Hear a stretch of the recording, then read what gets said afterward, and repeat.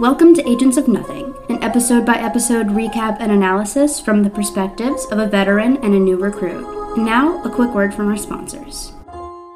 Hey y'all, this is a quick trigger warning for discussions of abuse, specifically emotional abuse. This episode gets pretty heavy and we get pretty deep, so if you are unable to listen to this episode because of that, we totally understand, and we will see you in the next one. Thanks.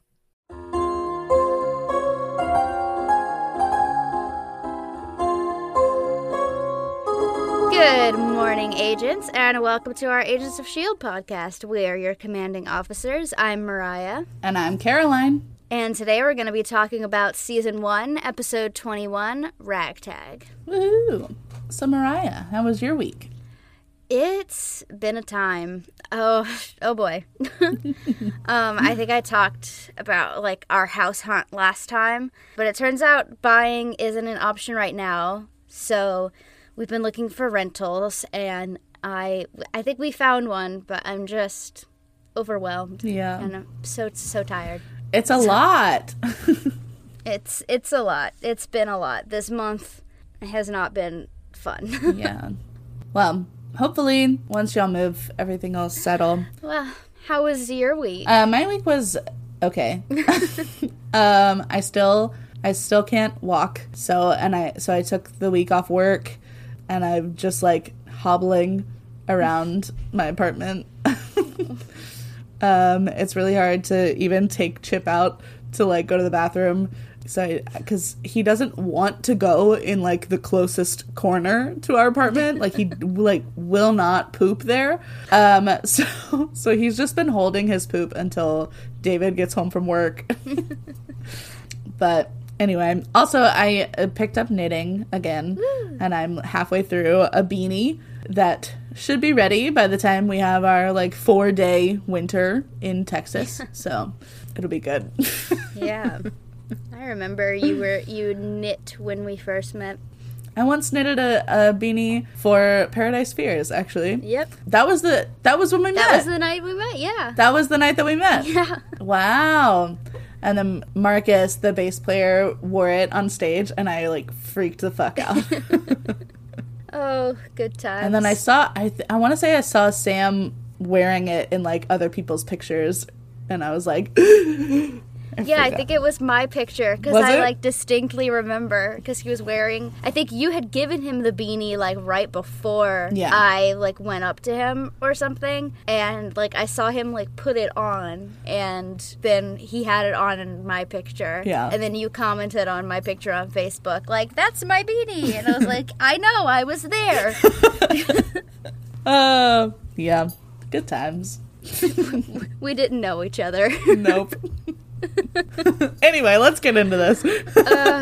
I feel like this is gonna go long just because I'm so fucking out of it. Yeah. I'm so sorry. It's okay. I don't have anything else to do today. So this episode was written by Jeffrey Bell and directed by Roxanne Dawson. Ooh. The poster for Ragtag was created by Emma Rios, and it depicts significant moments in Ward's life, as well as Fitzsimmons in danger, and Skye looming behind the S.H.I.E.L.D. logo, as if she is a present that Ward cannot seem to shake.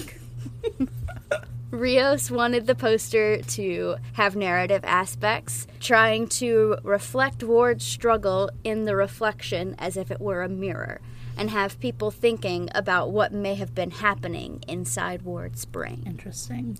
I did look at it. I didn't get all of that, but... it's cool. It's it looks... Go ahead. Oh, no, I was just thinking, I like to look at the posters. They're pretty and they look cool. Yeah. It's just funny sometimes hearing, artists' intent and, this is what I wanted to do with this. This is what I was going for. And I'm like, well, I think that's a lot of concepts to put into one poster, but I'm happy for you. And now that you mention it, I know what to look for. Right. Thank you exactly. for that. All right. Well, who do we meet in this episode, Caroline? So, in this episode, I don't know if this counts, but we meet Baby Ward. and like young adult Ward. And then we also meet Buddy, the chocolate lab. And I would just like to point out, for anyone who doesn't know, that my dog Chip is a chocolate lab, and I had no warning about this fucking episode. I'm sorry. And I do not have a joke about this. I was distraught all night. It didn't occur to me to warn you because like nothing actually happens. That we see. No, we didn't. It doesn't happen. You're right. It doesn't happen. It'll never happen. No dog ever dies, ever. Okay. I'm sorry. So, let's get into this episode. All right. It's okay. I don't blame you. So, we open at a juvenile detention center circa 1998 in Plymouth, Massachusetts, just as the Pilgrims intended. Baby Ward is meeting Garrett for the first time, and oh fuck, are we gonna see the grooming happen firsthand? Oh my god. Like, the opening scene here, my first thought was, oh, damn, I've been waiting for this. I've been waiting for this one. I'm glad they finally showed it. We'll get into my feelings later. Yeah. Apparently, Baby Ward ran away from military school, stole a car, and drove it over 1,000 miles to his hometown to burn down the house that he grew up in. Interesting. See, sending violent kids to military school has never been something that made a whole lot of sense to me. Like, a violent kid is causing trouble, and so you send them to military school as punishment. Military school. A school which by its nature encourages violence. I guess it makes sense for this fucked up country, but just, it seems unwise. Yeah. Just from, like, a person standpoint. Yeah. But I get that they need violent people. I feel like it's for like reasons. I feel like it's to like break their spirit or something. You know what I mean? Yeah. Like that's supposed to be the reason behind it, but it doesn't actually make sense. No, or like to give them structure. Yeah. Whatever. It just seems unwise to me. It does. It's not going to give you the results that you hope for. It's just going to make a violent person who also has access to guns and knows how to use them. Well, I guess it's like, go be a problem for someone else. Point your violence at someone else, not at us. That's the thing. That's the real thinking behind it. Anyway. God. Anyway, so Ward burned down his family home. But his brother was in the house, and they did not specify if it was his older brother or his younger brother. I'm assuming it was his older brother, but so Garrett is impressed and says that he too is a bit of a pyromaniac and has made a good living at it. Made a good living setting things on fire? No, I think it's just general violence and debauchery. But why? But he got paid for it? He got paid to set things on fire? Yeah, dude, he's been in S.H.I.E.L.D. Oh, that's true. And by extension, Hydra, causing, like, strife and chaos and shit. Anyway, moving on. The Ward family is apparently on their way to the prison now to press charges for arson and attempted murder, and his older brother is petitioning to have Grant tried as an adult. So Garrett gives him the choice to either rot in prison for years or, quote, you can let me get you out of here and teach you how to be a man. Ew. Ew. Ew. Ew. Ew. Ew. Why is everything that man says so gross? It's so gross. So Baby Ward is distrusting, obviously, but Garrett wins him over by promising that although the training that he's being recruited for will be the hardest thing that Ward's ever done, no one will ever screw with him again. And of course, the abused child is going to grasp at that straw, because who wouldn't? And as soon as Garrett pressures Baby Ward into saying, Chip, stop. I didn't know it had a squeaky in it. If I take it from him, he's not going to shut up, ever. As soon as Garrett pressures Baby Ward into saying yes, armed S.H.I.E.L.D. agents show up to break Baby Ward out of the prison. So then back to the future. Skye and Fitzsimmons are watching the news, showing a story about Deathlock killing a notorious Colombian drug lord who was apparently also in association with Hydra, which is confusing because why would Hydra send their murderous man/monster/machine after one of their own? PR. Yeah, exactly.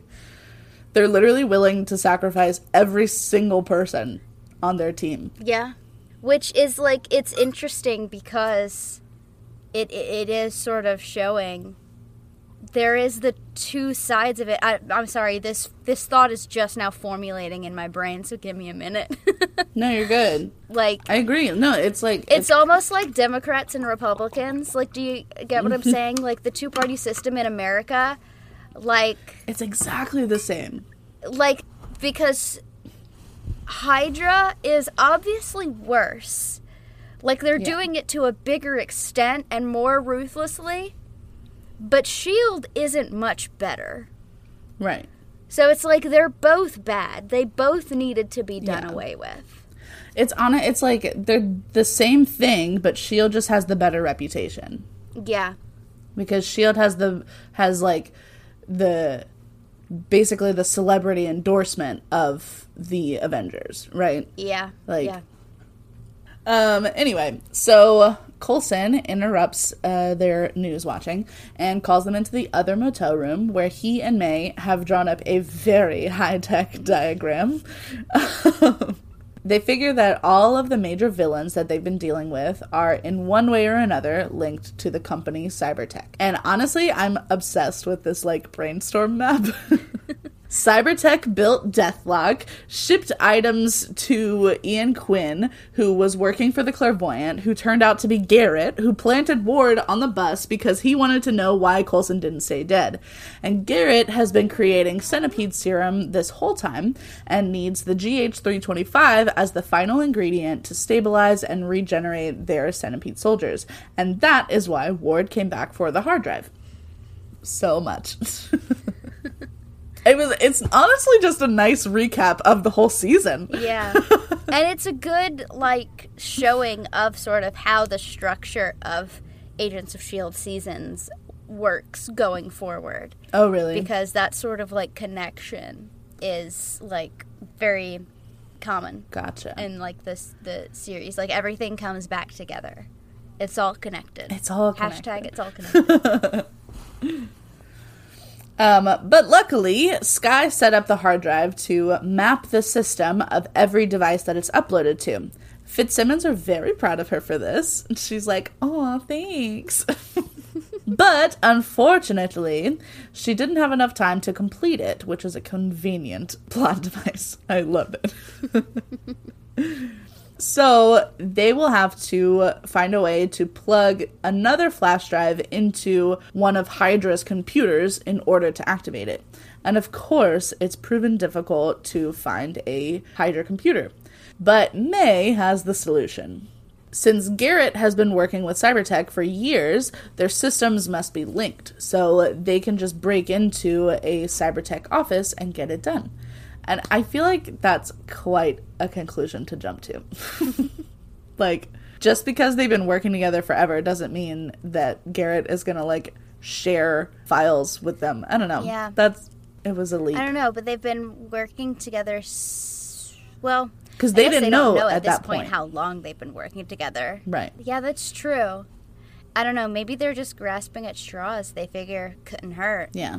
I want my brain to work how TV characters' brains work.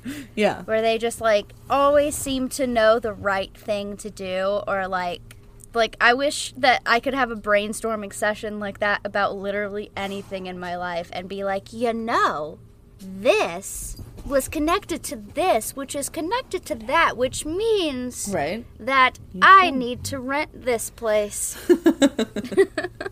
Just make a little brainstorming diagram thing. Chip agrees. Buddy, you gotta stop.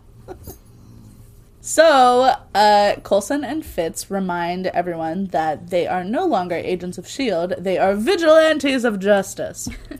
AKA... Agents of Nothing. Us. Coulson is determined to finish this mission. He will not let Garrett and Ward get away with murder. And he wants his plane back. This episode's so fucking funny. And it's so funny. When he said that, like, the first thing that popped into my mind was in Mean Girls, when Damien's like, and I want my pink shirt back! I want my pink shirt back! Speaking of, on Coulson's plane, Ward is questioning Garrett's decision to have Deathlock be the one to kill the Colombian drug lord instead of letting Ward just shoot the guy from afar and doing it quietly. Garrett apparently wanted the international spectacle. As Mike walks through the room, Garrett tries to force them both to say that they enjoy their jobs with Hydra. That was icky. I did not. Yeah. I didn't like that at all. The way that he was talking to Mike as though he did him a favor. Yeah. Like, you literally enslaved this man. it's so bad. And as a reward for a job well done, Garrett orders for Mike to get a video of Ace later that day. Just... Again. Poor Mike. Like, he never wanted to do any of this. And... Literally. I can't imagine the trauma of... Like, can you imagine literally having no other choice than to punch someone's head off? Yeah. Like, you have to not only do you have to kill this, you have to punch their head clean off. Yeah. It's, ooh. Poor Mike. Ward is still butthurt at Garrett for making Mike give Ward a heart attack. And Garrett's like, but did you die, though? Could you stop being so selfish? Like, I'm this close to achieving a 25-year-long goal, and you are harshing my mellow. So Ward and Garrett get to the lab, where Reyna informs them that she is very close to replicating the GH325. She's just waiting for their lab results from the Hydra base in Cuba to come back. And Garrett is very happy with this news and says pointedly, I wish everyone on my team had the same success rate. And, okay, who hasn't had that success rate? Everybody on his team has done exactly what he's told them to do. I don't know. Yeah, I don't know. I think he's just trying to, like, talk shit about Ward to his face. Yeah, like, I think it's just that, like, Ward let his emotions get in the way of getting what they needed from Skye. So even though they still did end up getting what they needed from her, because Ward got caught, he's in the doghouse now.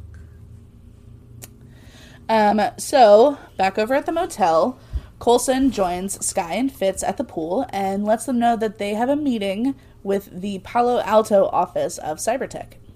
Fitz is uncomfy with giving them any more information, but Coulson assures him that they're not giving him anything that was on Skye's hard drive. They just need to get in, plug in the new flash drive, and then get out. But the real discomfort for Fitz is still Ward's betrayal. Fitz theorizes that Garrett put a centipede eye in Ward, and poor Fitz, he just can't, he cannot believe that his friend Ward would do this to him. He brushes off Skye's reasoning that Ward is just evil, and he says, nobody's born evil. Something must have happened. And, like, you're right, he wasn't born evil, but he was evil the whole time you knew him, babe. Just then, Tripp shows up with a suitcase of his grandfather's Howland Commando spy gear. Coulson starts out trying to be very professional and aloof about the stuff in there, but almost immediately starts nerding out over all the original beta models and retro gadgets and stuff. And Fitz, in trying to demonstrate how this early spy gear was meant to look inconspicuous in case they were caught, accidentally sets a curtain on fire. God, this episode is so funny. It's so funny. It is. Oh my god. I was laughing the whole time. So then we get another flashback. Garrett and Ward are walking down a forest path with my dog, Chip, apparently. And they are hunting together on a 1,000-acre stretch of land in Wyoming that Garrett plans to retire on one day. And baby Ward is nervous that the cops are still after him, but Garrett assures him that nobody's looking for him because nobody cares about him, other than Garrett, obviously. Although not that much, because Garrett then tells baby Ward that he cannot have either of the birds that they killed, because Garrett was the one who shot them. And, quote, out here you gotta earn everything. So he is forcing baby Ward to stay out in the wilderness, find his own food, build his own shelter, etc., with no warning, no preparation, and no possessions aside from his small bag of clothes. And when baby Ward reasonably objects to this, Garrett says, "Stop blaming me for your own failure. It makes me not like you." And Garrett is literally to blame for this particular failure. So, okay. Garrett says, I mean, you could always go back to juvie and prove everyone right that you're weak and worthless. Wow. And then he says he'll be back in a few months? What? Like, why the fuck does Ward think he owes this asshole anything? Like, what is he grateful for? The dog? I get that. But, this guy left you for dead for months, and you're willing to deceive, betray, and murder people for him? Why? I don't get it. I don't get it at all. Like, it's literally grooming. It's brainwashing and abuse and like the emotional whiplash that, like, for sure. Because, like, yes, he's doing all of these things, but he's also saying, well, if you don't do this, you're weak and you're stupid. And the thing is, like, he already knows that Ward comes from an unsavory background. And so he's probably already susceptible to this kind of talk. Right. And being told that he's weak and worthless. And he doesn't want to be those things. Yeah. And it's just... And, like, when Ward does what he needs to do to survive, Garrett takes the credit for that. Yeah. He's like, I taught you that. I made you who you are.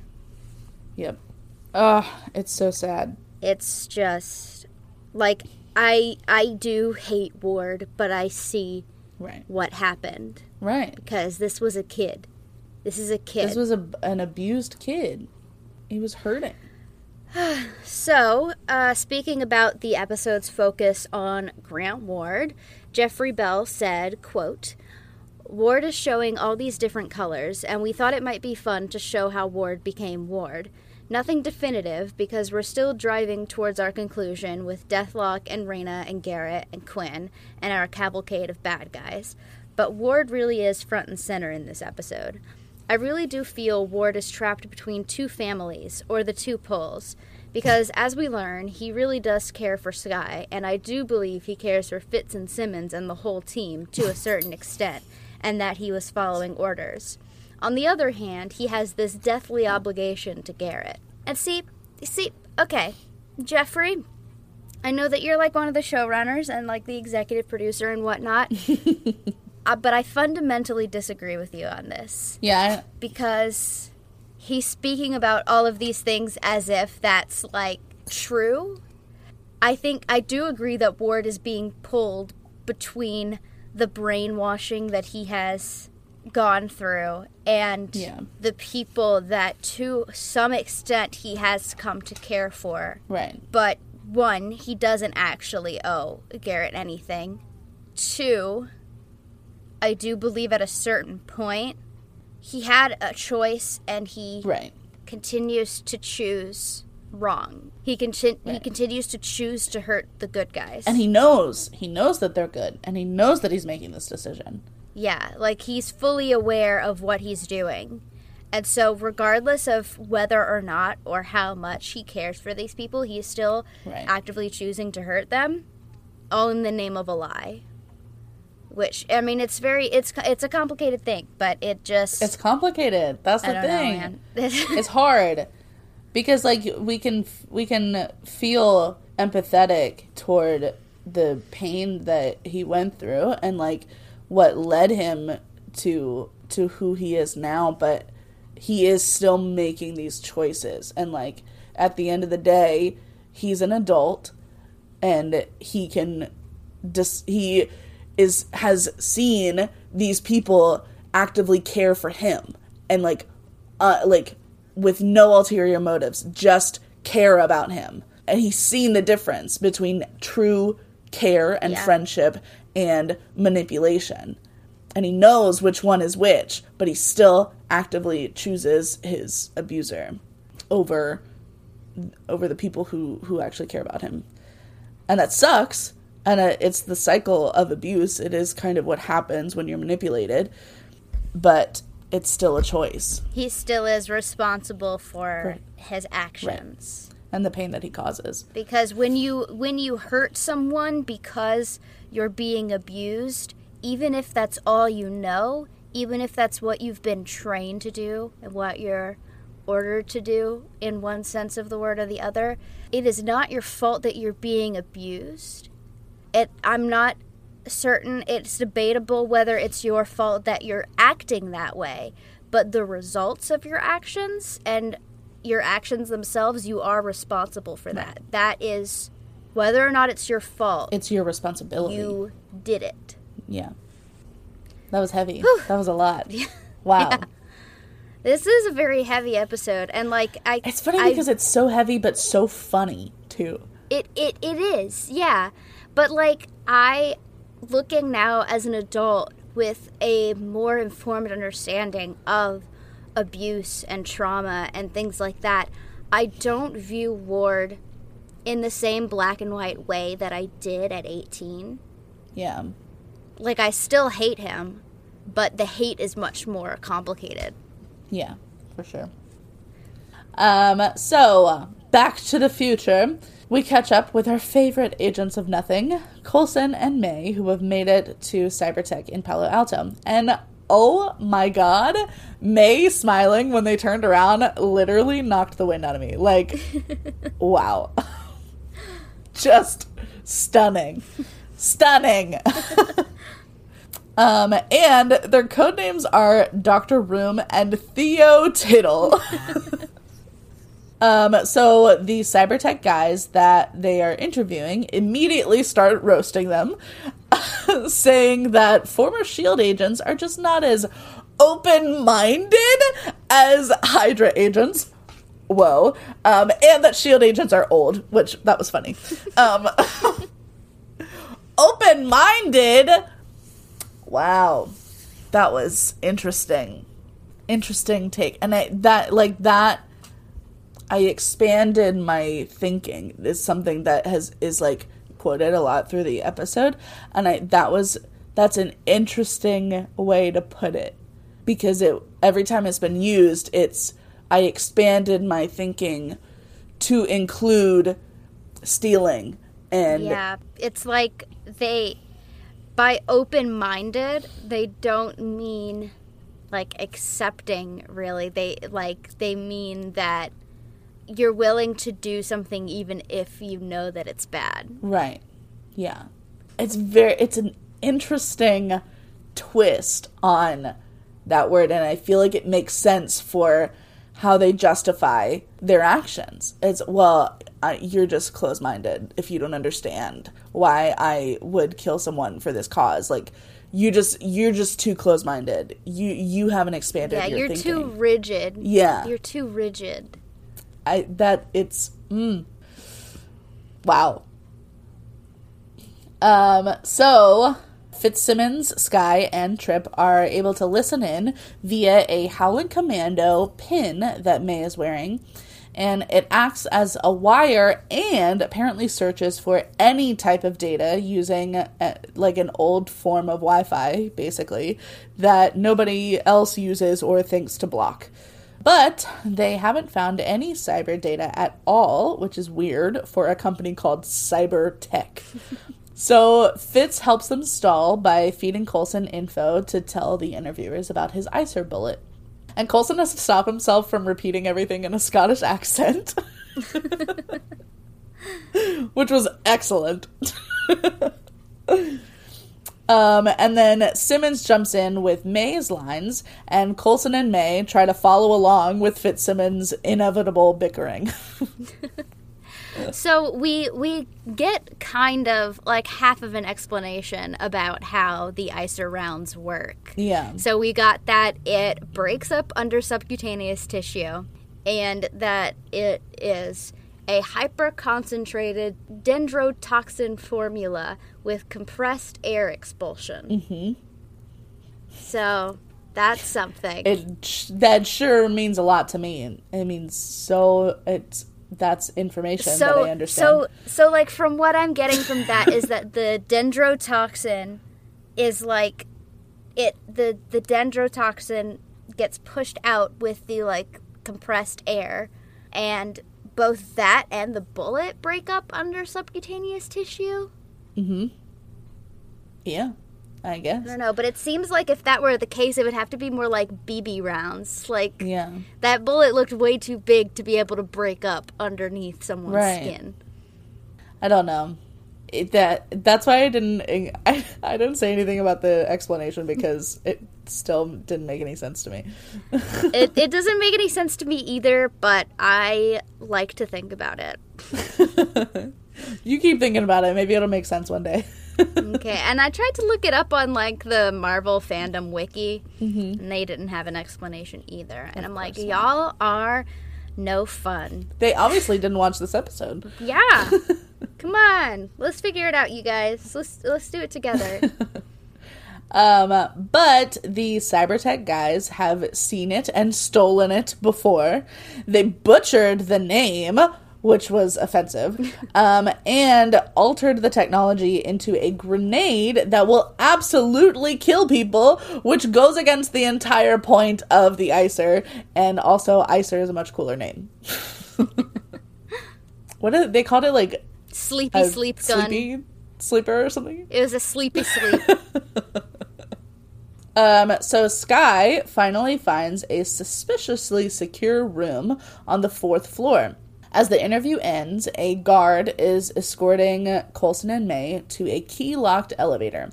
And then the scene of the elevator closing, and then like immediate grunts and fighting sounds was just comedic gold. And then May asking if Coulson's sweater itches too. It's so funny. So they arrive at the 4th floor and then immediately get caught, but May saves the day with a gymnastics floor routine. The way that May like flips and catches the phone. Yes. Like catches the phone as she like kicks both the phone and the man, and then like catches it, gently puts it back, and then like pushes up her glasses. Excellent. So good. Such a good sequence. So they finally find the mainframe and find out why there's no data signal. Everything is hard copies in like 100 filing cabinets. And that honestly sounds like several jobs that I've had, and also the most annoying fucking way to file things in the world. Can't get hacked. It's certainly safer, except from a fire. Or someone throwing a filing cabinet out the window. So on the plane, Mike is menacingly watching Raina while she's trying to work. He brings up that she is the one who gave Hydra his son. I forgot about that, honestly. Yeah. So Raina tries to compare their situations, like, I was following orders just like you. But Mike has a bomb in his head, and like overlords watching every move he makes and every thought he thinks, and Raina has none of that. So it's really truly not the same situation at all. Yeah. At all. So throughout this episode and the next, and obviously in the last episode too, because I noted this in the last episode, right. Several characters state that they were, quote, only following orders, or I have orders to follow. Right. Hydra was originally a Nazi offshoot organization, and I was only following orders was a defense used several times by Nazi officers and soldiers at the Nuremberg trials. Right. So I definitely don't think that that is an accident. Not at all. And I really love that they brought that up, because it's like, it's really just hitting home that, like, they are Nazis. Yeah. So Raina says that she's following these orders basically because of her fascination with powered people and their gifts. But she changes the subject and asks about Skye, who she is and where she came from, because, quote, inside we have something in common. Are they both aliens? Like, what? What? Mm-hmm. So, but that means that Raina is an alien. Anyway, moving on. I know you're not gonna say anything. So in the giant filing room, Coulson is browsing the labels on the outside of the drawers, and I'm assuming that those are references to something comic book related, or if they're not, they should be, because that's a really good opportunity for that. But I can't see well enough to be able to have read any of them, and I wouldn't recognize the references even if I could. So Apparently, when Coulson and May are in Cybertech's storage center, two cabinets they pass by are labeled Brand Corporation Security and Metro Bank Correspondence. In the comics, Metro Bank is a New York bank owned by the Brand Corporation, and Brand is owned by Roxxon. So that makes all three Hydra cover businesses. So Hydra, Roxxon, Brand Corporation, and Metro Bank. I like I like the code name of Brand Corporation. This is our brand. This is our brand. Brand. What's your brand called? Brand. We're the brand. It's a brand. It's a brand. Have you heard of it? Have you heard of this brand? Brand. I wonder if there was a Mr. Brand. Maybe. I feel like there has to be. It's a family business. Yeah. It's a family business. Brand Corporation. So May finds Mike Peterson's file, though. Project Deathlock apparently goes all the way back to 1990, when the original Deathlock was none other than John fucking Garrett himself. Whoa. So, when Coulson uncovers the Cybertech files on the Deathlock program, he notes how the program goes back to the 90s. Yeah. The original Deathlock in the comics, Luther Manning, was introduced in 1974, but the story was set in a post-apocalyptic future of 1990. Oh my god. It's so weird to think about how, like, in fucking 1974, they're like, oh my god, the year 1990 is so far away that I can imagine it as, like, post-apocalyptic. It was not even 20 years. Time, man. Time. That was not even 20 years away. I feel like I could definitely picture 2040 being post-apocalyptic right now, so I guess that just goes to show I guess how fucked America has always been. Right. And so the second Deathlock, whose name was John Kelly, was introduced in his own comic series in the real world in July 1990. Oh. So both of those iterations of Deathlock, one was written in the 70s but set in the 90s, and the other one it came out in the 90s. Interesting. That's pretty cool. Man, they put so many references in this show. It's so good. Anyway, so Coulson comes over to Skye, get ready for a large file transfer, and then a fucking file cabinet comes crashing out of the 4th-story window. It's so funny. I think about that all the fucking time. You can also get ready for a large file transfer stickers, like really? On Etsy and Redbubble, and it has like a file cabinet with the text. That's hilarious. It's great. It's so iconic. I want one. My birthday's coming up. Okay, I'll try and get one for you. I'm just kidding. Then Trip uses more Howlin' Commando gear to set up a zip line for Coulson and May to slide down on from the window. And this episode is making me laugh more than any other episode, I feel like. Those flimsy, like, particle board ceiling tiles would absolutely not hold up with a rappel hook and two adults' body weights. Oh, no way. That was the first thing I thought when I saw that. Way. I'm like, if you bump those tiles, they fall. Right. Like, have you ever worked in an office space, retail? There was one time, I don't remember what store. A school? No, for real. I don't remember what store I was working at, but I was putting something, like, on a top shelf. I was, like, on a ladder stocking something, and, like, my hand bumped one of the tiles, and it dislodged just enough to fall from the ceiling and, like, shatter on the floor. And I was like, oh, shit.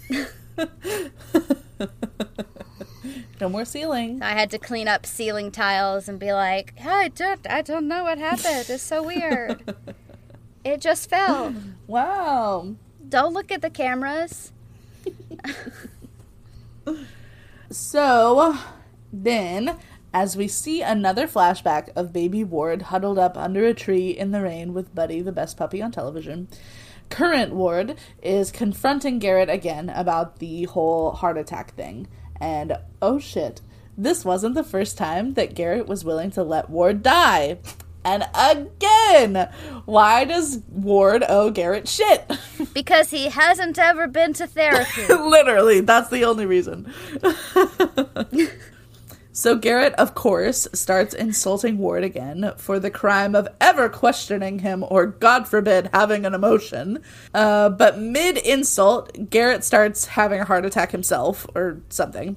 And my first thought was, God, I hope he dies.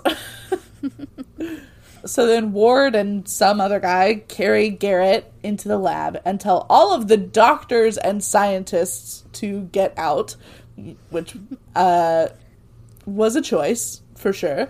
Raina hesitates, and Ward sounds like 15-year-old Taylor Lautner when he says, "Said, get the hell out!" The way that your voice cracked just now really sold it. Like, he's just the least intimidating person ever. Hating him is so easy. So anyway, Ward starts messing with Garrett's, metal plate on his side or whatever. So, back at the motel, the team is going over the Deathlock files, and they are realizing that Garrett doesn't just want the GH-325 for his Centipede soldiers, he wants it for himself more than anything. Fitz wonders if Ward has been programmed too. And Simmons stops him and says, "When are you going to stop viewing Ward as the victim instead of the perpetrator?" And Fitz says, "When I see proof of it with my own two eyes." As if Skye's experiences and Koenig's murder weren't enough to go off of. I know he's heartbroken about losing his friend, but this is turning into a classic, I know you say they abused you, but I don't know, they've always been nice to me kind of situation, and it's, Yeah. I don't like it at all. It does rub me the wrong way. I get that he's set in it, and change is hard for him. He has said that out loud. Change is hard for him to accept and deal with, and he needs to believe what he's going to believe right now, but it is, it's frustrating. Yeah. It's frustrating. Skye is clearly feeling that, you don't believe me feeling, you know? Yeah. And she says that she regrets not letting Ward die when she had the chance. Fucking me too, babe. But then we wouldn't have a plot, so... The contrast between Coulson and Garrett. Wow. Yeah. Garrett is always talking down to Ward, telling him that he's weak and that any emotion that he feels that does not directly benefit Garrett is weakness. Right. And anything that he does that does not directly benefit Garrett is weakness. But Coulson is lifting Skye up. She's getting down on herself that she couldn't let this person die in front of her. And Coulson says, no, that is not weakness. That is you seeing the good in someone and showing compassion. Yeah. And that is a much harder thing to do. That's a much harder decision to make. Right. To be compassionate. Oh, I'm getting chills. Oh, yeah. God, I love Coulson. It's just, there's so many parallels in this episode alone. Yeah. That I never would have caught if we weren't combing through it this way. Right. And so, once again, I'm really glad that we're doing this podcast because there's so much to talk about that I would not even have the chance or notice to be able to talk about it watching it, like, as a casual viewer. Right. Yeah. And it just makes it that much more fun. Yes. And, okay, so as is on track for this particular episode, every time there's something super heavy, there's a beautiful comedic moment right after because... Little joke. Just then, a pizza is delivered to the motel for Pablo Jimenez, and whitest of white boys, Philip Coulson, turns around like, oh, that's me. Thank you.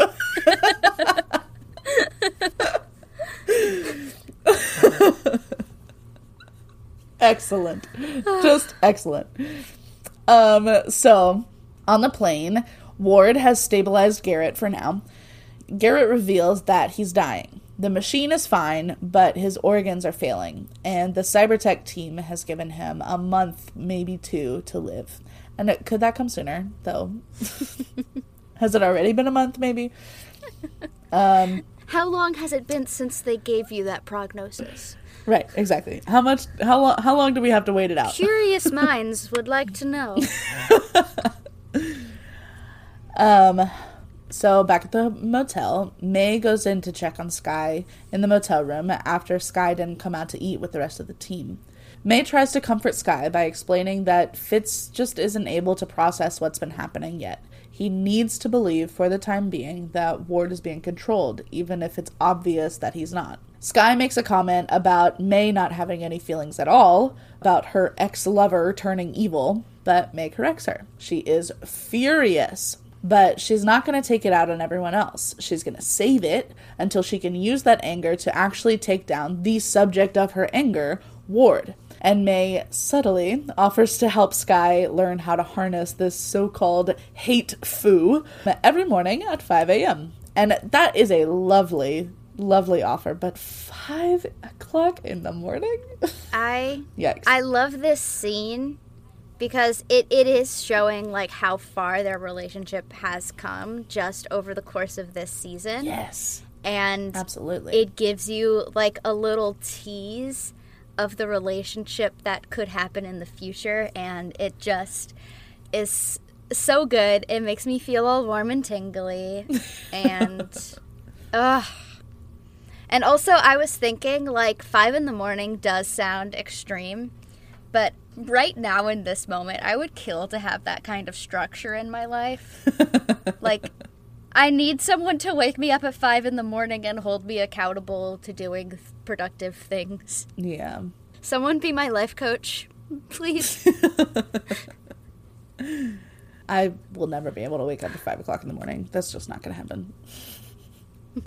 Anyway, so just then, Coulson informs them that Trip has found the Hydra base in Cuba. Woo! Woohoo! And then, okay, the, like, transitional shot of the plane, like, flying over the water. Did you see the, like, weird zoom? I don't think that I did, but I'll go back and look. Okay, I took a video of it while I was watching, and I put it on the drive if you want to look at it. All right. But it was... I don't know why, but it made me laugh so much. I didn't see it in the folder. Let's see. I put it in while we were talking, so you may not have seen it. Oh, okay. Oh, the video cannot be played. Oh, no. Well, I'll show it to you later. I'll look back later. Anyway, just take my word for it. It was funny. I don't know why they did that. It was certainly an editing choice. Usually I love the editors. That was questionable. So, in Havana, Ian motherfucking Quinn is just finishing getting a shave and a haircut, and he's shocked that this only costs $5 when apparently it costs $30 in Rome. And, like, why are you flexing that you got ripped off? Why do rich people do that? I don't get it.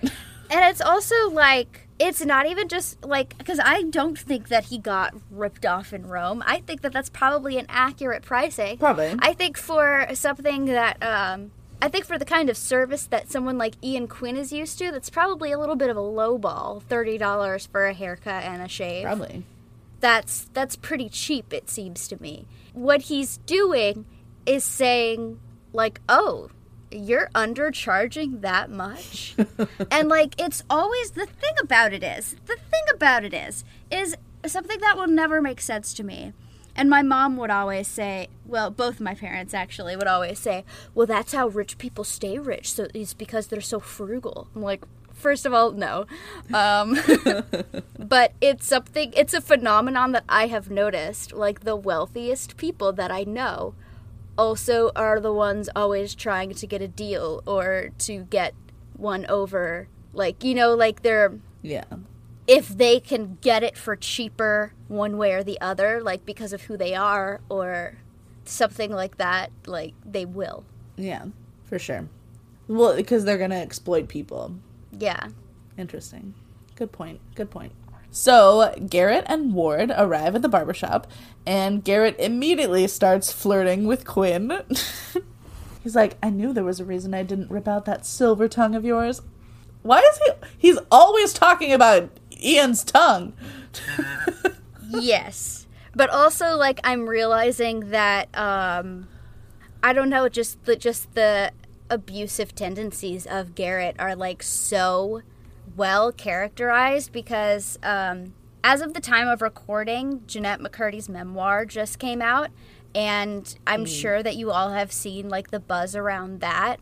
It's called I'm Glad My Mom Died, and it details, like, her childhood, like, her abusive, very fraught childhood, and she describes a person that she only calls the creator when she was working at Nickelodeon, and she talked about how this person had two sides to them, that they could make you feel so special and like you're so valuable and like you're the most important person in the world, and then on the other side they could tear you down, they could make you cry, they could be the reason, like they would fire you on the spot. Yeah. And I'm seeing so much of that in Garrett because just a few episodes ago he was like dressing Quinn down and like, you know, like cutting him down, and then now Quinn is proving to be useful. Right. And Garrett is heaping praise on him, flirting with him. Like, and it shows because when Hydra got revealed and Ward managed to still be on the inside with Coulson and be able to get information from the team for Garrett. Mm-hmm. Garrett was all buddy-buddy with Ward that whole time and was, like, heaping praise on him. And he was like, we're almost there. Like, we're doing so good. Like, we're, you know, like, it's all because of you. And then as soon as something goes wrong, when Ward goes to get the information from Skye, Ward is worthless. Ward's useless. He's being almost completely ignored by Garrett when he's not being dressed down by Garrett. And it's really like this whole operation is only to benefit this one person. Mm-hmm. Wow. That's a lot. Man, we're wasting our time hating Ward, man. We need to... We need to hate Garrett. Garrett's the real bad guy. Fuck. Listen, we can hate both of them. Yes, we can. I can multitask. Yeah, I can multitask. we know Ward a little bit better, but Jesus Christ, like Garrett is so much more sinister absolutely. than I caught on to my first watch, my second watch, like... Yeah. Oh, anyway. So Garrett's flirting with Quinn while Ward gets jealous from across the room.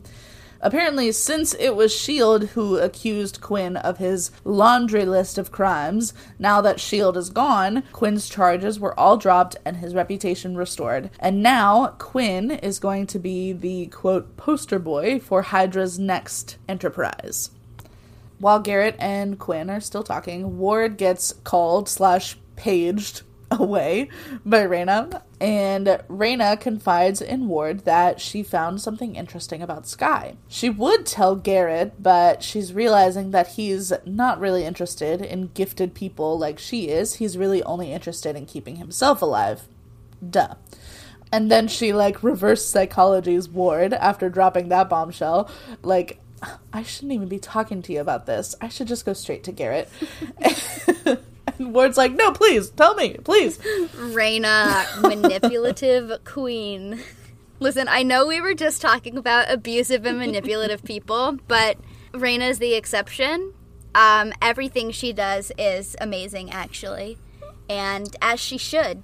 Awesome. Because she's hot. Yes. But she's got Ward exactly where she wants him to get the intel that she wants on Sky. Oh, yeah. Absolutely. She has a theory about Sky, and she wants confirmation or more information about Sky. Right. And she obviously has been overhearing all this talk. All these people are shitting on Ward about what happened with Sky. And so she has inferred that, Ward has a soft spot for Sky. Mm-hmm. I can use that. Yeah. And she does. She bitch. does. So she tells Ward that Sky's orphan status and DNA reminded her of a story that she heard once of a baby girl. Her parents were monsters/aliens who devastated an entire town looking for their baby. We already knew that Sky was an 084, but this told us that her parents are extraterrestrials. Whoa! We knew that S.H.I.E.L.D. was protecting her from something. Right. We didn't know that S.H.I.E.L.D. was protecting her from her parents. Right. Exactly, Juliet. So 1998 Garrett shows back up to Baby Ward's camp. Can you stop? Thank you. 1998 Garrett shows back up to Baby Ward's campsite 6 months later, and he's impressed at how well Ward has fared thus far. Ward threatens to blow Garrett's head off with a shotgun. He should have. But Garrett says he brought tacos, so all is forgiven, apparently. Listen, if I hadn't had a taco for 6 months... I mean, okay, but also the person who left you there for 6 months? I don't know. Juliet, stop it, please. You're fine. She said, no, I'm not. But she's dying. Anyway, so Baby Ward explains that after the first few weeks, he got desperate enough to expand his thinking, and he started raiding nearby cabins to steal supplies. Garrett thinks that since Baby Ward and Buddy survived so well, that obviously it couldn't have been that bad. Interesting. Interesting take. I like the way that he says it. Like, he doesn't present it as something that he thinks. He doesn't present it as an opinion. Yeah. He, says it confidently as though it's an objective fact. Right. And, I can see where a child who has been abused all their life would say, yeah, that's right, I did have to take extreme measures to keep myself alive, but I did it, though, so I guess he must be right. It wasn't that big of a deal, and I'm being a baby. Right. Yeah. Oh, my God. Oh, poor Baby Ward. But just after Garrett says that he's proud of Ward, he pulls a gun out of the taco bag, because of course he was lying about the tacos. Unforgivable. And he starts shooting all of Ward's stuff. What? He hands Ward the gun and says, "Stick with me, kid. In a few years, you'll shoot better than that." What? Like, he just shot random stuff. He wasn't aiming at anything. Like, first of all, he's not proving that he has good aim. And second of all, this man is not mentally well in so many ways. I don't... And thirdly, on a separate note, the kid that they got to play young Ward is so good. Yes. Like, the mannerisms, the vocal inflections, like, even his posture. Yeah. Oh my god. It's like... So good. The negging and then praising and then taking it back and giving this kid whiplash over and over again. Like, it is just like...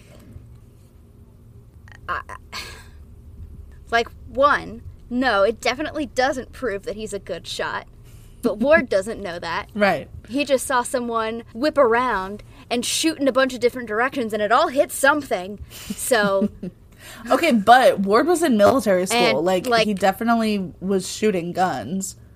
I mean, I guess so, but, like, I also think that when Garrett switches gears so fast, I know that if it were me, that I would just be too confused to question him. Yeah. And at a certain point, when that keeps happening, you stop questioning him. That's true. Yeah. It's just the emotional abuse and the grooming. It was sickening to watch. And I think it's really because, like, I can look at that kid playing young Ward and be like, that is a child. Right. Oh.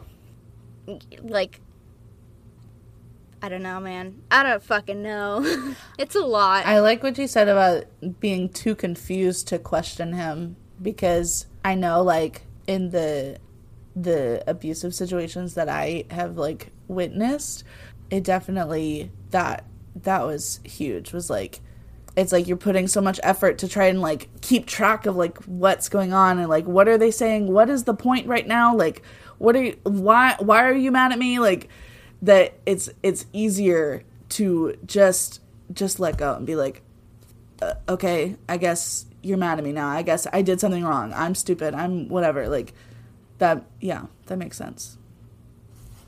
I didn't even think about that.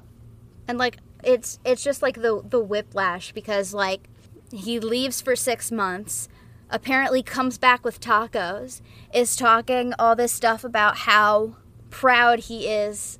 He, at the same time, saying it's not that big of a deal. It couldn't have been that bad because you did so well.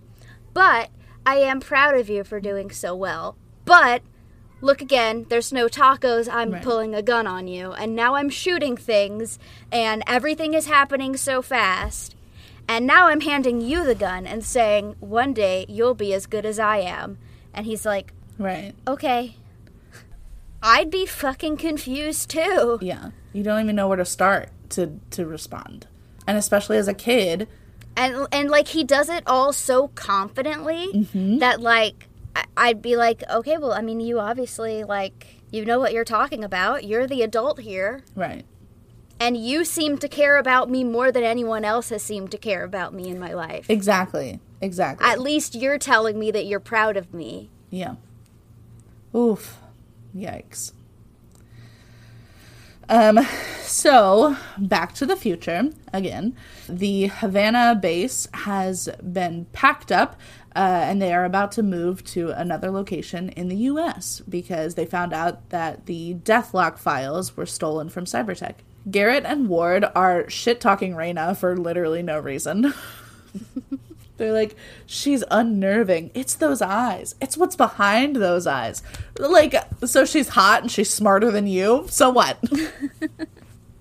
But Raina interrupts their gab sesh and gives Garrett the recreated GH325. It's not an exact match, but it should do everything that Garrett needs it to. The only catch is that this one vial is the only one in the world, so he better not need it right away. And our agents of nothing have landed in Havana, and Fitz and Trip are broing out over the vintage spy gear. Clearly, Fitz has started to get over his aversion to Trip, because when Trip offers a fist bump, Fitz just, like, grabs Trip's fist, which is, like, classic 2013 awkward turtle move. Fitz and Trip finally getting along. I'm so happy. Yes. So while Coulson, Trip, May, and Skye stake out the barbershop base, which used to be a S.H.I.E.L.D. base, which is how they knew where it was, Fitzsimmons have the maps, and they are to find Coulson's plane, but they're not to engage until the whole team is with them. Trip says that the base is empty from what he can see, but Skye is getting signals of a ton of voltage from the barbershop. Fitzsimmons have found the bus, but it's packing up to leave, and they are about 3 hours away from the barbershop. So Daddy Coulson puts on his serious professional boss voice and tells them to leave ASAP and not to engage alone. Skye says that if there's a computer in the barbershop base at all, they don't need to keep chasing Garrett anyway, so Fitz and Simmons are certainly free to leave. But of course, Simmons can't just leave the bus without at least trying. She and Fitz decide to try and bug the plane with a microphone/tracker while they're there. Fitz says, "We'll use Sleepy. He's the best listener. Besides you, of course." Aww! That was so cute. But as is the pattern for this episode, Whiplash. right? Oh my god, parallels. The episode's doing to us what Garrett did to Ward. Yes. Before Fitz can leave their hiding spot, Ward walks in, and my heart dropped out of my ass. Oh my god. So then another flashback, this time to around 2003. Wow, Ward has changed so much in those 5 years. It's almost like he's a completely different person. So, young adult Ward and flashback Garrett are sitting on the same campsite. Garrett gives YA Ward shit for being nice to Buddy. Interesting. Ward says that dogs are better than humans, which is a universal truth. We all know this. Garrett says, all a dog's loyalty and trust gets them is being abandoned in the woods or left at the pound. Okay. I don't know about that. He then compares himself to a dog because when he was wounded on a S.H.I.E.L.D. mission, his S.H.I.E.L.D. medic team left him for dead. He says, I was more loyal to S.H.I.E.L.D. than S.H.I.E.L.D. was to me. And, like, that tracks for Big S.H.I.E.L.D., honestly. The parallels, again, between Coulson and Garrett. Yes. Wow. Like, both were more loyal to S.H.I.E.L.D. than S.H.I.E.L.D. was to them, but they chose very different ways of dealing with that. Yes. Wow. It just, like, it's insane, really. It really, truly. So anyway, then Garrett gets, like, gross and graphic again. He always wants to talk about his most gruesome experiences completely unprompted. Like, literally nobody asked about your goddamn Stop trauma dumping. Literally. So, regardless, Garrett swore on that day that if he survived, he would find a way to treat S.H.I.E.L.D. the same way that they treated him. So then, Garrett introduces Y.A. Ward to the idea of Hydra. He says, Hydra understands the importance of survival.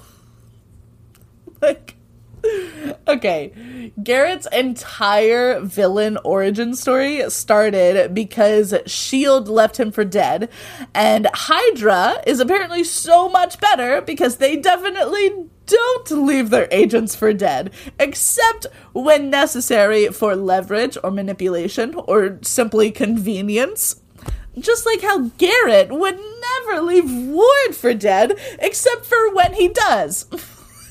Literally, nothing about this flashback shows why Ward thinks he owes Garrett his entire life to an outsider. Now that we've talked about it, like, it does, but... Yeah, it's, like, that was my view on it on first watch. I was like, no, none of this is an excuse. And it's not. It's not an excuse, but it does explain why. It's an explanation, not an excuse. If Ward would just go to therapy, he would understand. He would see the hypocrisy. Or if he would literally just talk to anyone at all, even if it wasn't a therapist. Sky tried to talk to him, but Ward never opened up about any of his feelings, any of his experiences. And if he would, for even a single second, he would see all of Garrett's hypocrisy. That's all I have to say about it. Yeah. Whew. And it's also, like, I don't want to say that at this point he would be too far gone, but it's like, when you've been groomed like that, when you've been abused like that from such a young age, and this person has convinced you that they are the only person that you can even somewhat rely on, they're the only person that sees you for who you can be, for, like, who you are capable of being inside, that you owe this person everything, and that is your core belief. That is what you have been groomed to believe. Even all of the outside evidence that he is getting to the contrary, that's challenging his worldview, and he rejects it. Right. He's digging his heels in. Man. It's so... I don't like feeling bad for Ward. I still fucking hate him so much. We feel bad for Ward's inner child. That's who we feel bad for. Yeah. I'm still not into a redemption arc. But I'm going to have a lot to say if there's a redemption arc. I'm not going to spoil anything. I already kind of get the feeling especially from this episode, that there's going to be a redemption arc, and I'm not here for it. Yeah. I plead the fifth. So current Ward escorts Fitzsimmons to Garrett on the plane. Fitz immediately says, "This is our plane and we want it back." Fitz, baby. Sweet baby. As Garrett orders for takeoff and for the barbershop to be warned about Coulson, Ward catches Fitz reaching into his pocket. Ward pulls out Fitz's hand and reveals what looks to everyone else like a joy buzzer and a quarter, because, you know me, always joking around. So then Fitz presses the buzzer and all of the electricity in the room starts shorting out, including Garrett's machine parts. So Garrett doesn't die immediately, but he recognizes the EMP. And Fitz is so good with his little catchphrases. He's like, "Who's laughing now?" So Ward rushes into the lab to gather supplies while he hurriedly fills Raina in and tells her to call Cybertech for help. While Ward is rushing to stabilize Garrett, Fitz takes the chance to try and get through to his friend. He says he's glad that Garrett is dying, and now Ward doesn't have to take orders from him anymore. But Ward just orders for the room to be cleared, because Ward doesn't want to hear that. We all have complicated feelings. So, back to YA Ward aiming to shoot a deer. Garrett goes on to say that if Ward is going to work for Hydra within S.H.I.E.L.D., he can't get attached to anyone or anything. And that apparently starts now, because then Garrett tells Ward to take care of Buddy. Stop! That's the end of the episode. That was it. I literally paused it at that because I couldn't play any more of the episode.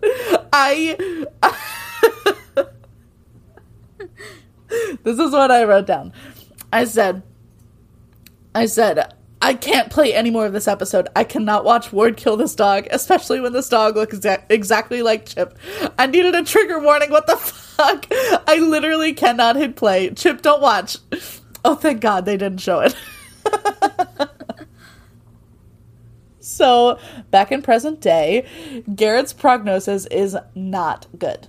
But they have a medical facility ready for him in Miami. Garrett, however, orders Ward to put down Fitz and Simmons. What the fuck? What the fuck? No way. What I wrote down was, no way he's going to do that. I mean, obviously, I know they're not going to kill off the best characters on the show, but also there's no way Ward would actually go through with that. No way, no way, no way, no way, no way. What I wrote down was, fuck, Fitzsimmons, I'm not ready. Oh my god. The entire end of this episode just had my heart rate was just going in crazy. So Coulson and the rest of the team have made it inside the barbershop bunker, but they haven't found the computers yet, and I am very nervous. Garrett tells Raina that he has a mechanical failsafe on his machine. Then he says, I'm pretty interesting inside. No, he's not. Ew. Also, once she opens it, it literally just looks like bubble wrap and an energy drink. But, as it turns out, it is the centipede serum, which is apparently the only thing that's been keeping Garrett alive for the last few months. It didn't make him strong because his human body is so close to death that this serum has to work overtime just to keep him standing. So he hands Raina the GH325 replica, and I hope that it's poison. I hope that she did it wrong, just to kill him. So Fitzsimmons managed to evade their guards by throwing a chair on its side, and then they narrowly escape Ward by diving into a closet. And Hydra they're just terrible at their jobs all around. Terrible agents. So Ward stares at them through the window and says, open the door, Fitz. Why the fuck would he open the door? That's stupid. There's no reason for Fitz to open that fucking door. So Fitz uses the opportunity to try and reach his friend Ward. Simmons tries to tell Fitz that Ward doesn't care about them or anyone or anything, but Fitz won't believe it. And what I wrote at this point was, my heart is in my ass right now. Jesus fucking Christ. Yes. I thought that it was just a closet. But I knew what was coming. Yeah. I thought that they were just in a closet. I knew what was coming. You didn't. Yeah. I was blindsided. Yay! And I thought that everything was going to be fine from right there. And then the fucking jump scare of Ward pointing the gun at the dog. I almost shit myself. And Buddy is so cute. He was so cute. Oh my god. I wrote, please tell me he secretly lets Buddy go like he's clearly going to do with Fitzsimmons. I was so naive. Luckily, he does let Buddy go. He shoots the gun in the air, and Buddy runs off after the non-existent kill, just like he was trained to do, like a good boy. Oh my god. My heart was literally racing so fast. And he honestly, Ward should be ashamed of himself for even thinking about shooting that dog. Fitz is trying to convince Ward to choose to do good, to make the right choice this time. But Ward just says, I have my orders. And he turns around to a control panel, and Fitz and Simmons both start freaking out. And I know, I was like, I know he's doing something to kill them, but I don't know what he's doing that's gonna kill them in that closet. So Fitz and Simmons are both yelling for him not to do it. And Fitz says, I know you care about us, Ward. And Ward says, I do. It's a weakness. So my note here was... Oh my god! My note here was, no. My heart, no. I'm so upset. Oh. And then they show the damn dog again in a gun scope, and I swear to fucking God, if Garrett kills the dog instead, which they didn't show it, so obviously that didn't happen. Oh, man. So then Ward hits a final button, and then the closet ejects from the plane into the ocean. What the fuck? What the fuck? What the fuck? I need a minute. Oh, my God. I needed a minute. I fucking cannot. Oh. So, remember when I said that the Fitz and Ward friendship pays off in a big way at the end of the season? Yes. This is what I meant. I don't like it. You look so angry. I'm mad. I don't like it. I had to take a break. It was like 3:00 in the morning, but I was like, I cannot finish this episode right now. Anyway. Yeah, that's what I meant by that. Like, I couldn't, if I said that, like, the way that it pays off is really sad and upsetting. No, you're right. You said it in the best way possible. Like, I wanted to convey that this storyline leads to something big, but I couldn't give it away. Like, I couldn't be like, this friendship ends badly. I thought that you meant that, like, Ward was gonna help Fitz and Simmons get together or something. Like, sorry. This is not. And like I said, you said it in the best way possible to avoid any spoilers. The thing about it is, So good job. Avoiding spoilers, though, you're not wrong. And that's all I'll say on that.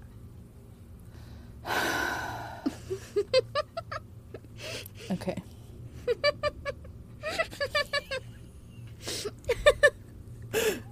Hey, at least you have to watch the next episode soon, right? Because we're recording it on Monday. Yeah, I know. Oh my God. Sorry. So, Raina is reminding Garrett that this GH replica is not a guaranteed cure, and once they use it, she cannot make any more. And I don't really understand why she can't make more. Like, just use some of it and then make more with the rest of it. She already knows how she made it the first time. Yeah, plot. Yeah, just plot. Plot. Anyway, Garrett says Plot reasons. Garrett says that it's worth the risk because without it, he's dead for sure. And also, I don't like the way that he touched her arm. Don't touch her. Gross. So as she administers the GH drug, Ward returns and confirms that Fitzsimmons are taken care of. Fuck. So as Garrett is starting to say some stupid canned old person catchphrase, he starts seizing, and I said, "Fucking die, Nazi scum!" So as his body settles down, Ward asks what he's feeling, and Garrett says, "The universe." Like, oh, so he has expanded his mind from this psychedelic drug. Does that mean that he'll stop killing people and start, like, protesting the war or something? Has Garrett learned empathy? So back at the barbershop base, they finally find the computers behind a secret door. It's kind of Coulson's specialty. But then the lights go out, and two guys with berserker staffs show up in the doorways. Oh, no. And then more of them start lighting up in the darkness. Oh, no. Whoa. So now it's time for the post-content content. I didn't say that in my normal voice, but we're going with it. We're tired today. It's fine. Yes. Ian Quinn is in D.C. meeting with military leaders to convince them that Deathlock is good because he killed that drug lord in Colombia. The generals do not care, and they do not want to work with Cybertech at first. Quinn starts talking about the ridiculously high cost of war. God forbid, if you start a war, you should then have to pay your soldiers a living wage and also pay to keep them alive and healthy. Wouldn't it just be so nice if you didn't have to pay for any of that, and you could just have one super soldier work for nothing but the thread of his own life and the life of his son?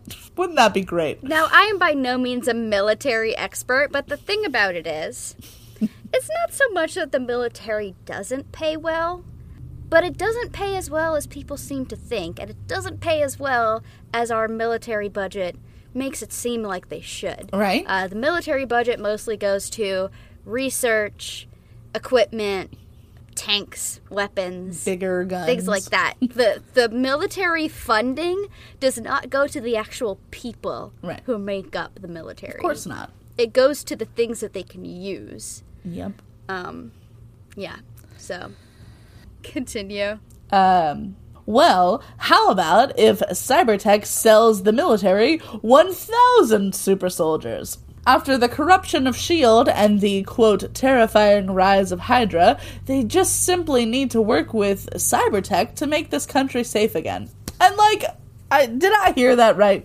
Cybertech, the subsidiary of Hydra, is selling Hydra super soldiers to the military to protect people from Hydra. Like, this is too meta. This is honestly, is this not exactly what's going on around the world? Yeah, it's like, yeah.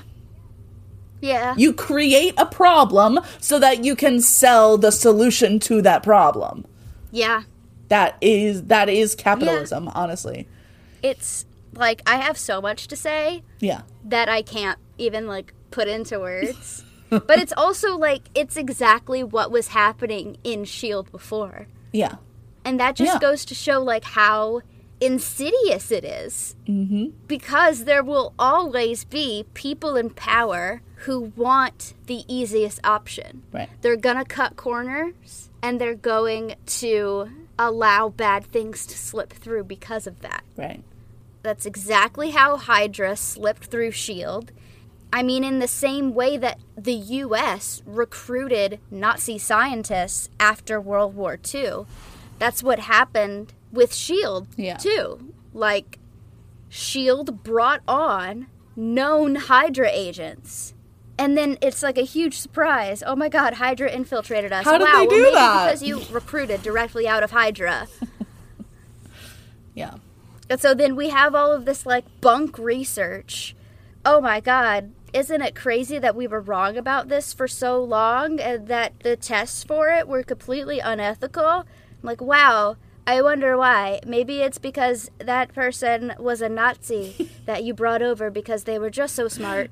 Because there's no one who could possibly be smart and not a Nazi of course not. that we could use here. Of course not. It's just so much. Okay, I'm done. What are your overall thoughts? I'm exhausted from this episode.